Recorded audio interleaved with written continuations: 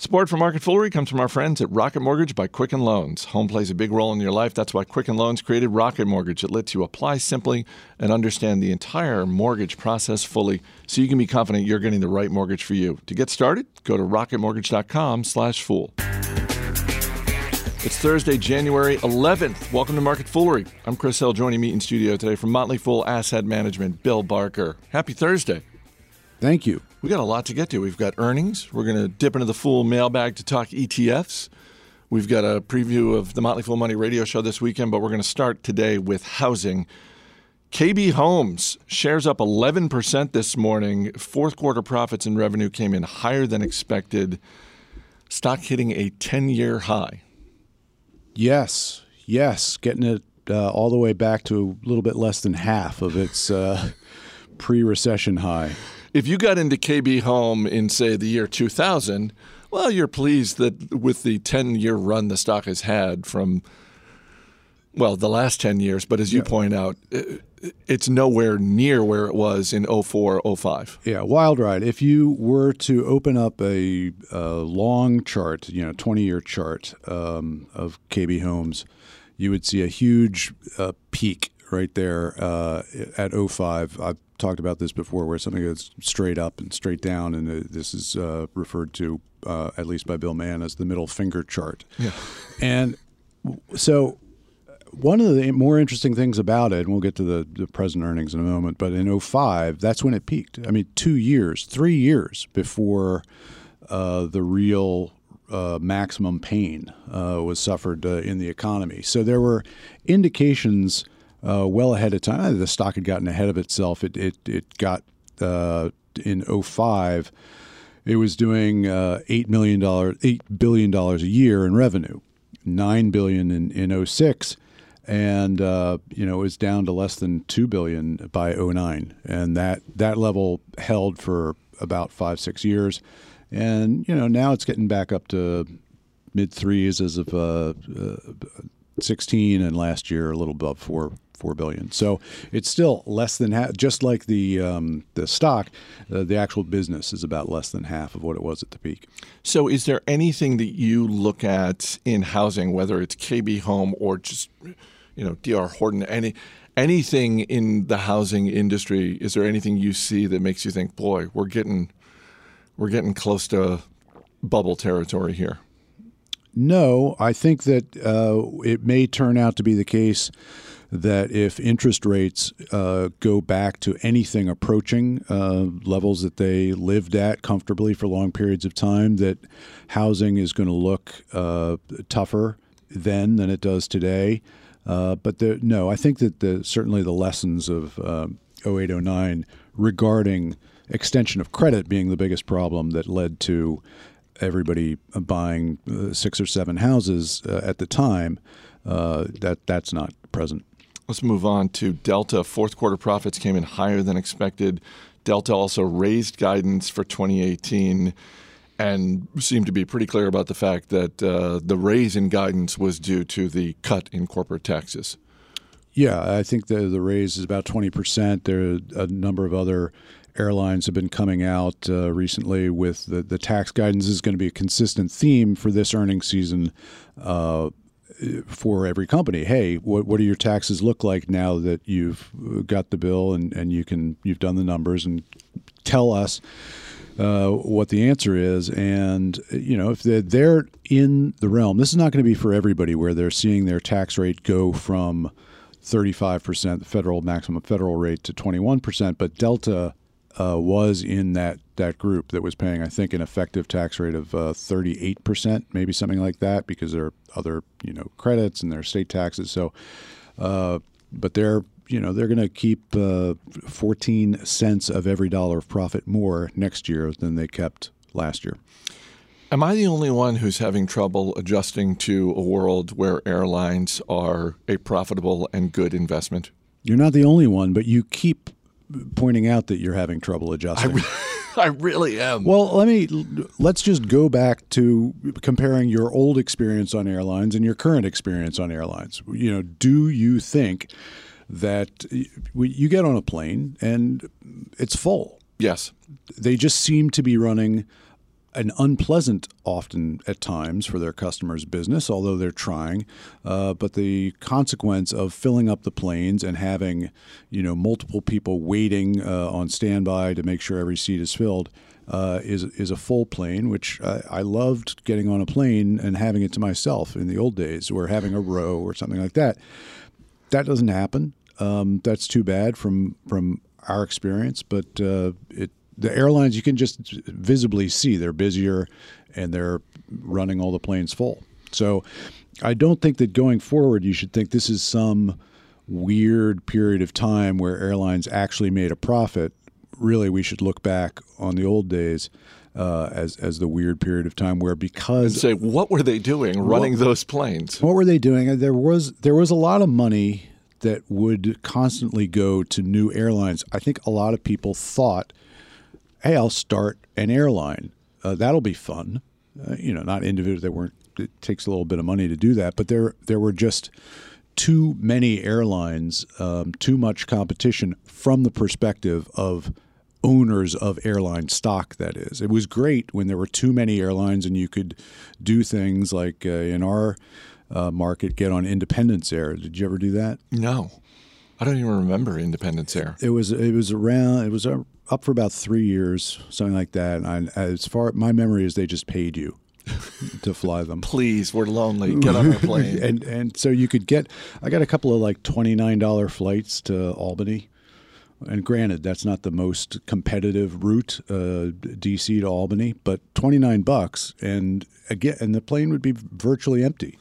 Yeah, no, I remember things like Eastern Airlines and Trump Airlines, where there would be tickets for $20. Did you ever fly Trump Airlines? I think I did fly Trump one time. Yeah. I think I did like a Boston to New York thing one time. And to right. your point, the shuttle route, Boston, right. D.C., New York. Yeah, and to your point, there were so many options. There were just so many options in terms of airlines and in terms of times. Would you like to go at 10 a.m.? How about 10:15? How about 10:30? Well, so, for whatever you think of Donald Trump, he was fairly consistently an inept businessman. And so his presence in the airlines sort of guaranteed that you would have this inefficiently run, you really should be able to make a killing on the D.C., Boston, New York route, because you've got a lot of people doing last-minute travel, a lot of business travel. And his ability to lose as much money as quickly as he did on that was, characteristic of his other business operations. But that was part of the problem, is that people like Trump were involved in running airlines because they thought it would be fun or it'd be a marquee thing for them to do. He wasn't the only one. He might have been one of the least competent doing it, but there were plenty of others as well that thought along the same lines. Do you ever think about, because you have to believe that at least part of the interest in putting up a building or starting an airline is slapping a name on it. Just, I'm going to put my name on this plane. I'm going to put my name on this building. Do you ever think about like a Barker Airlines if you had all the money in the world? No. Because now it's a profitable business. All the money in the world running an airline? No. Doesn't even sound fun. Nobody likes airlines anymore. It doesn't seem glamorous to fly, does it? Not really, no. But not like in the old days. Well, do you ever put the coat and tie on to fly when you were a kid? I remember that happening when I was a kid. The idea that I think we were flying first to Boston and then to New York, and the whole idea of you're going. It's like going to church. You're going to the big city. Get dressed up. So they let you on the plane. Exactly. They're not going to let you on without a tie. If only I had the foresight to say to my parents, I've seen the future, and it involves a lot of people getting on planes in their pajamas and flip-flops. Trust me on this. Our email address is marketfoolery@fool.com, from Brian Diedrich, who writes, if you believe the U.S. stock market will end up higher than lower over the long term, and let's just go ahead and stipulate that at least in this room we do, and go up in more years than it will go down, why not invest in leveraged index funds? Normal unleveraged index funds are always recommended as safe and steady investment options due to the high level of confidence in the S&P 500. So why not throw some leverage in for increased returns? What do you think about that idea? Well, it's an idea that would have worked out in the recent past when the stock market was consistently going up. But so what you're saying the next 9 years are not going to be like the last 9 in terms of the market going up? What I'm saying is that you're not buying and owning parts of a business. You're buying an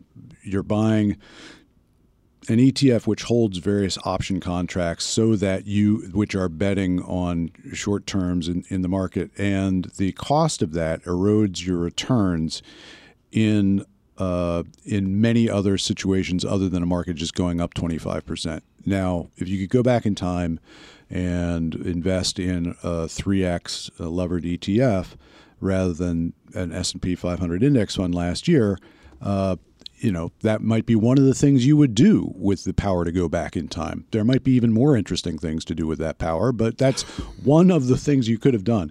And but you're not an owner, an investor in a business. You're a speculator on movements in stock prices because you don't own a piece of the business. That's not what you own when you own ETFs. They've got, you can't just.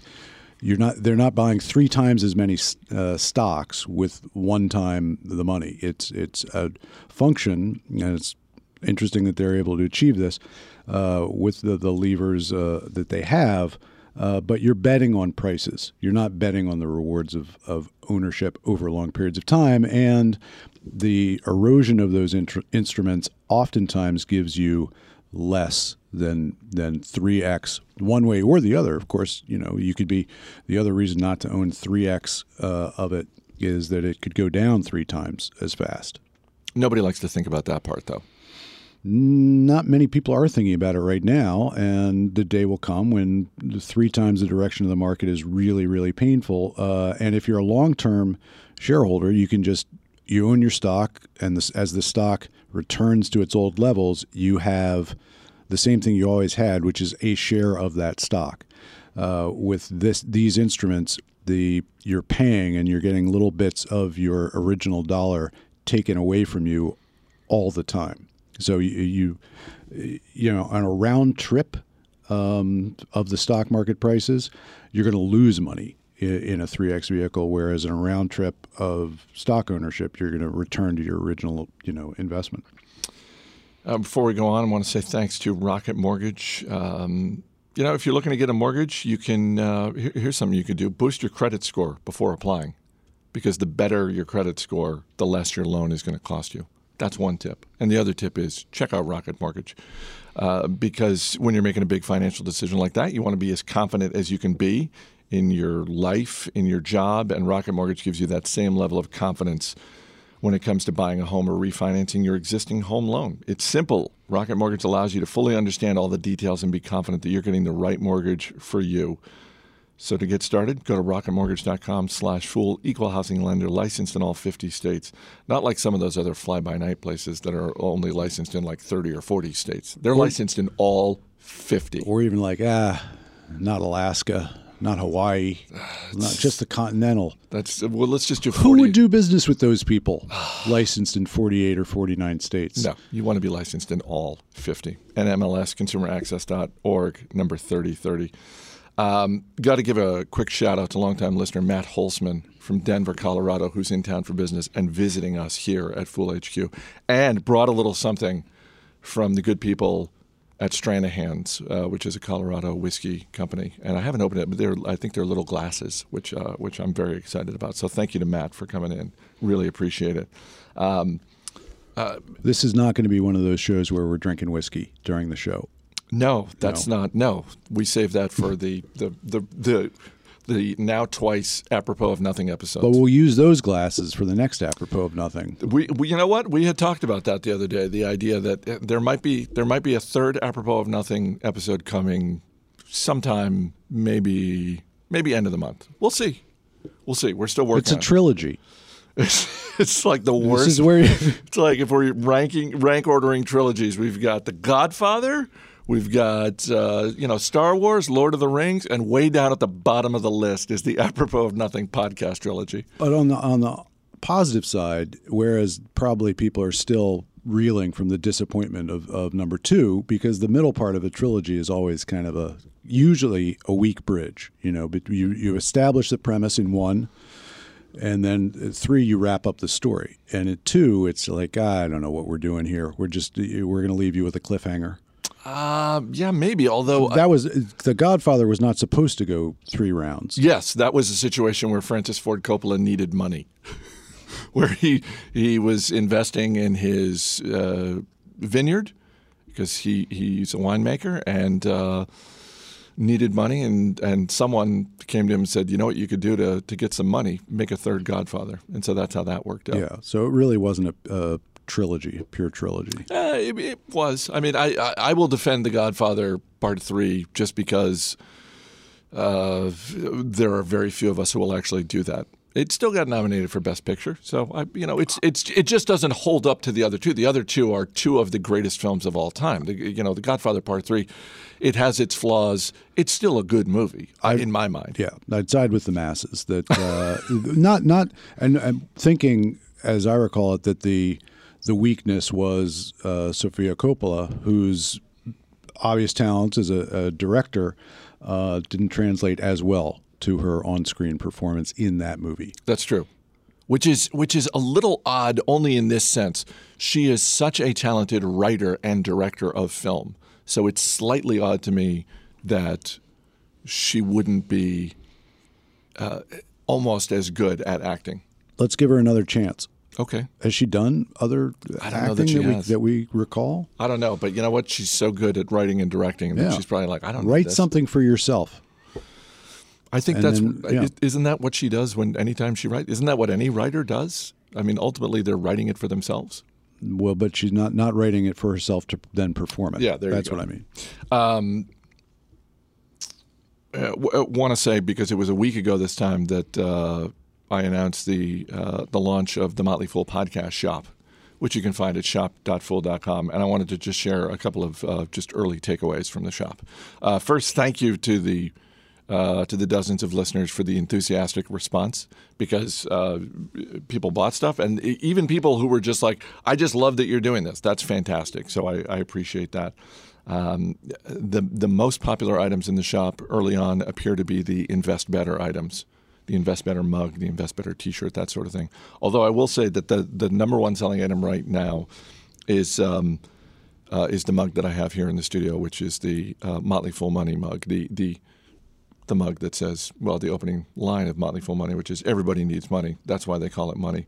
And I mentioned that only because that was the last item added. We had 7 items for the shop, and just at the last minute, I was like, I'm just going to throw this in here. I don't know if it's going to sell or anything, but I'm just going to throw this in here. And early on, it's the number one selling item, proving once again that I really don't know much of anything.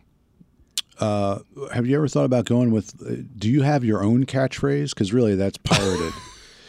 I don't know that I do. Nothing that would be slapped on a mug. So, have you thought about developing one? I really haven't. But let me just add one more comment on the shop, early takeaway, because there was some feedback about the shipping fees, and I'll just simply say we're working on that. Because here's what I've learned about shipping in the last week or so. That part of it depends on distance and part of it depends on weight. So if you're buying a baseball cap or a T-shirt, you're really not going to pay a lot in shipping at all. If you're buying a single mug and you live, say, for example, on the East Coast of the United States of America, you're going to be paying more in shipping. So we're working on that. And the fragility involved. There's a lot more involved in the packaging of shipping a ceramic mug than there is a T-shirt, because nobody's really worried about a T-shirt breaking. Right. And if they are, they need help.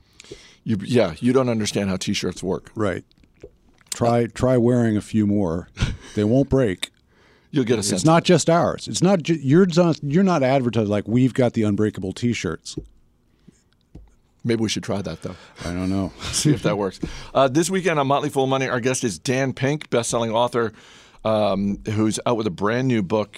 Dan was in the office yesterday, and I got to interview him in front of a live audience. And Dan Pink is I said this at the beginning of our talk yesterday. He is one of the most intellectually curious people I've ever encountered in my life. And I'm not finished with his book. I'm about halfway through it, but I'm really enjoying it. And so that interview is this weekend. And what I learned about Dan that I did not know is that Dan, and you can follow him on Twitter, Dan, big coffee guy, big coffee drinker, big fan of coffee, and just like you and me, Dan is looking to use Twitter not just to share ideas and share information about his books and his writings and his appearances, because he's about to go on a 30-city book tour, but he also uses Twitter to just knock down the haters out there who are saying that caffeine is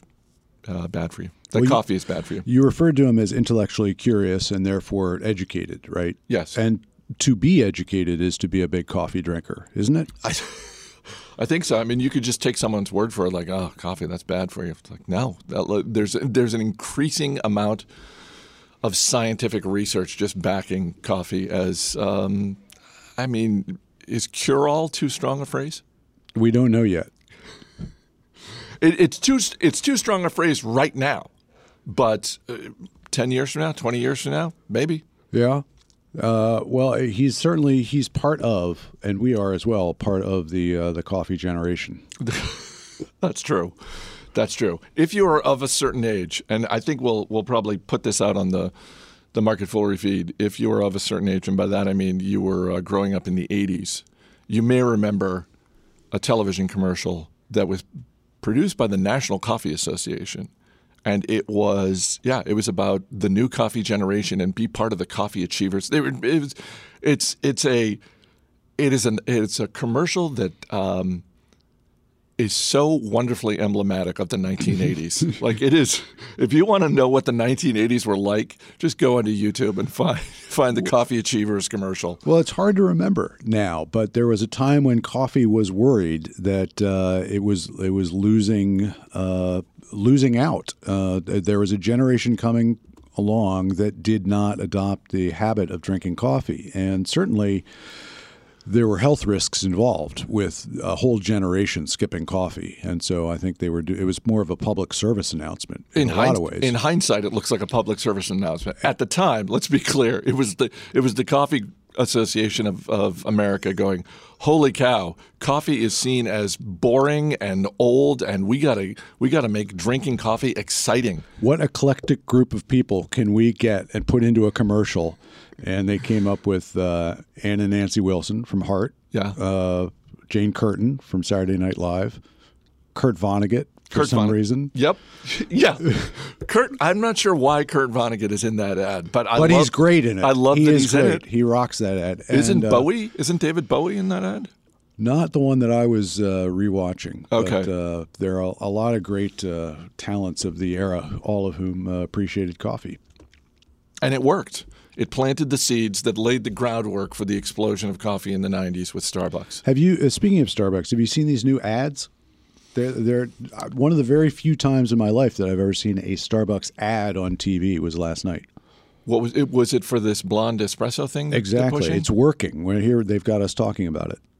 Yes, they don't have us buying it, though. So, I mean, yes, we're talking about it, but it is sort of noteworthy that Starbucks is buying television ads, because throughout the company's history, they really haven't done that very often. What do you have any sense of why they're doing this? It's just the launch of this blonde espresso and looking to get attention. I don't know if it is a sign of a difference in management philosophy. Now that Schultz is not making those calls, or I guess is not, and I would hope not. I would hope the chairman of the board is not making decisions about television commercials. Right. I would hope not, but I don't know what the dynamic is there. But now that he is still very much involved in the company, focusing on the reserves, the roasteries, but it was surprising, as we agreed, to see any Starbucks ad on TV. Here's what I like about the blonde espresso drink. It seems like an adult drink, and it seems like it's not a one-time fad like the unicorn frappuccino nonsense that they pulled last year. No, apparently this is the first time in 40 years that they've added a new espresso blend. Not a form of espresso, but a different bean, I guess. I think we're at the end of this episode, aren't we? Yeah. Yeah. I mean, we were probably 10 minutes ago. But if you want to read more, not necessarily about coffee, but about actual investments, about actual asset management from Bill Barker and his colleagues at Motley Fool Asset Management, then here's how you fix that. You go to foolfunds.com and check out their latest writings, because it's great stuff about the world of investing. Bill Barker, thanks for being here. Thank you. As always, people on the program may have interest in the stocks they talk about on the Motley Fool, may have formal recommendations for or against, so don't buy or sell stocks based solely on what you hear. That's going to do it for this edition of Market Foolery. The show is mixed by Austin Morgan, pulling double duty once again. I'm Chris Hill. Thanks for listening. We'll see you next week.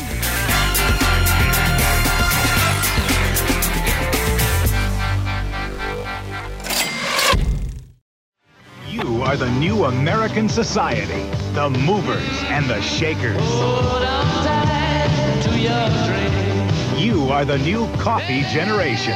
Because coffee lets you calm yourself down and picks you up. Coffee gives you the serenity to dream it and the vitality to do it. No other drink does that like coffee. Hold on tight to your drink. Join the coffee achievers. Keep rocking.